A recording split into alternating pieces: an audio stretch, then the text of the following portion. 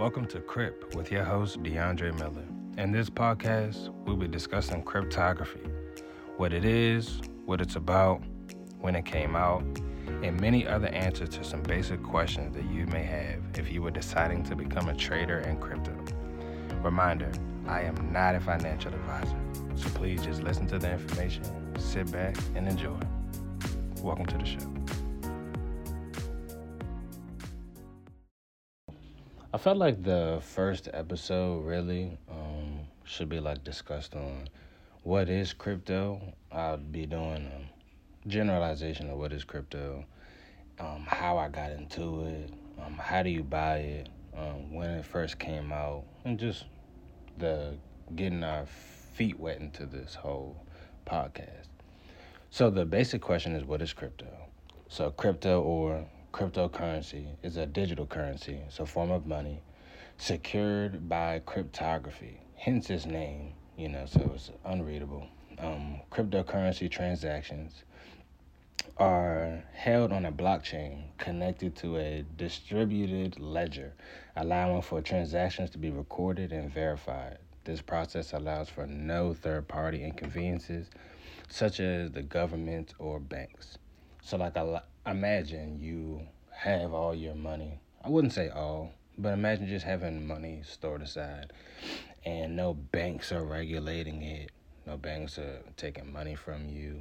Low interest rates, nothing like that. No government finance watching over your money. Just straight cryptocurrency. You have your money on a ledger. You're able to make transactions, and no source of that is watching over you. So you ask, how do you buy it? So me personally, I got onto cryptocurrency unfortunately a little late, kind of around Dogecoin and everything was getting blown up. So I downloaded an app. You can download apps from your computer or on your mobile app, like crypto.com, having a MetaMask, a Trust Wallet, a Coinbase.com where you can trade and buy coin and crypto, and then a Coinbase wallet where you can also hold your cryptocurrency connected to your Coinbase. There are so many different. There's Binance.us. So if you're listening in the United States, of course, Binance US is where you have to go, where you can buy and trade cryptocurrency.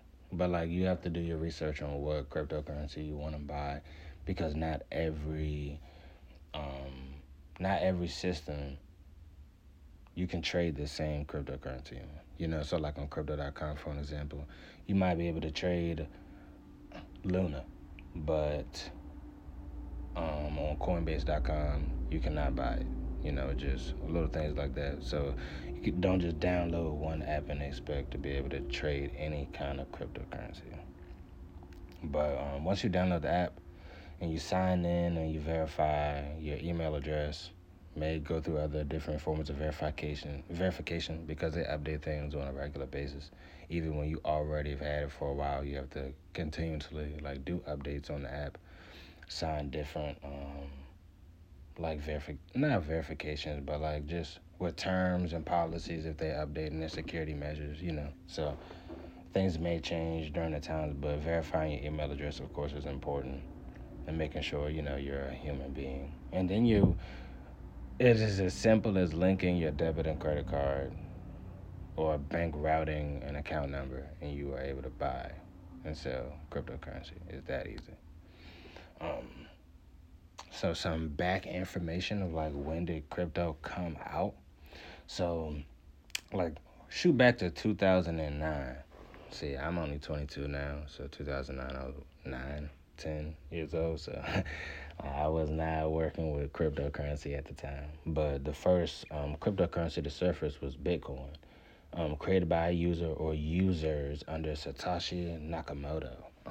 Still to this day, there are rumors that some people, of course, have came out saying they are him, but no one really knows who this person's organization, who this person is who came up with this creation of cryptocurrency. Bitcoin stage a new way of currency, creating the first blockchain and decentralized digital currency. It allow you to be able to, like I said in the beginning, be able to make transactions and store your money and trade cryptocurrency without a bank or government watching over your money.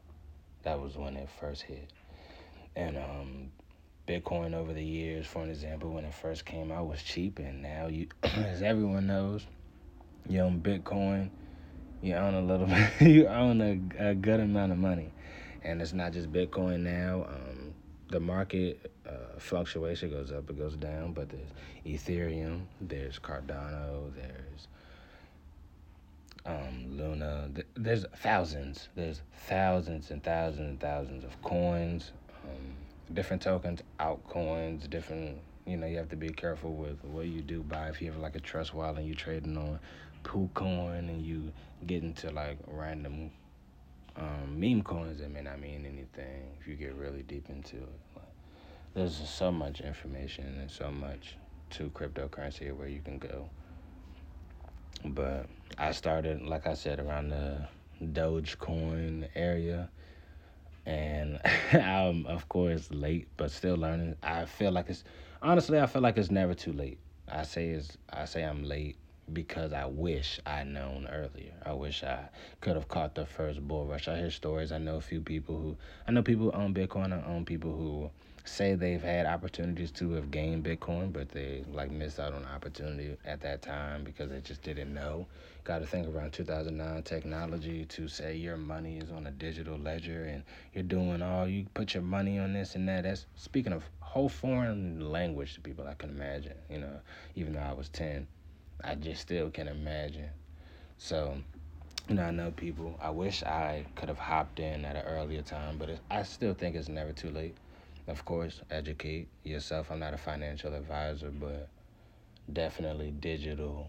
I think digital is the new wave, will be the new wave. I think technology, as it's growing, um, as technology is expanding, of course, everything will be digital from things being, think 5 years ago when you go into a mall, and now you go into that same mall and some of popular stores, people are barely in them. Like everything's online now. You can do everything online. So like, why be able to shop online, do legitimately almost everything online, and then not think money will not have some kind of online digital connection? But you know, it's all a learning curve, and it's really exciting to be a part of it, and it's be really exciting to spread this information. And my next podcast, I'll be having a few guests with me. They'll be speaking on their cryptocurrency, what they know about it, just general, your day-to-day conversation you'll catch upon with your average person you walk around and may ask them, hey, what do you know about cryptocurrency? It's really all about spreading information. As I always say, I'm not a financial advisor. It's very important to say that. So you don't say, hey, this coin is this and this and that, and then someone puts all their money into that coin, and then next thing you know, that coin goes to nothing, and then they lose their money. You have to emphasize, you're not no one's financial advisor. I do what I do with my money. I just inform people on what's going on. And, your average day-to-day conversation, I know with my colleagues, if I have to ask them about crypto, they may have heard about it. Of course, they've heard about it, but they don't know too much. They don't know where to read, don't know how to join, don't know what to do, scared to ask because, maybe people may not know, they don't want to talk about it, they may not want to talk about it in front of their friends, or the story goes on. There's so many different situations, but, we're here to talk about it. We're here to, like I said, spread the information, and welcome to the show.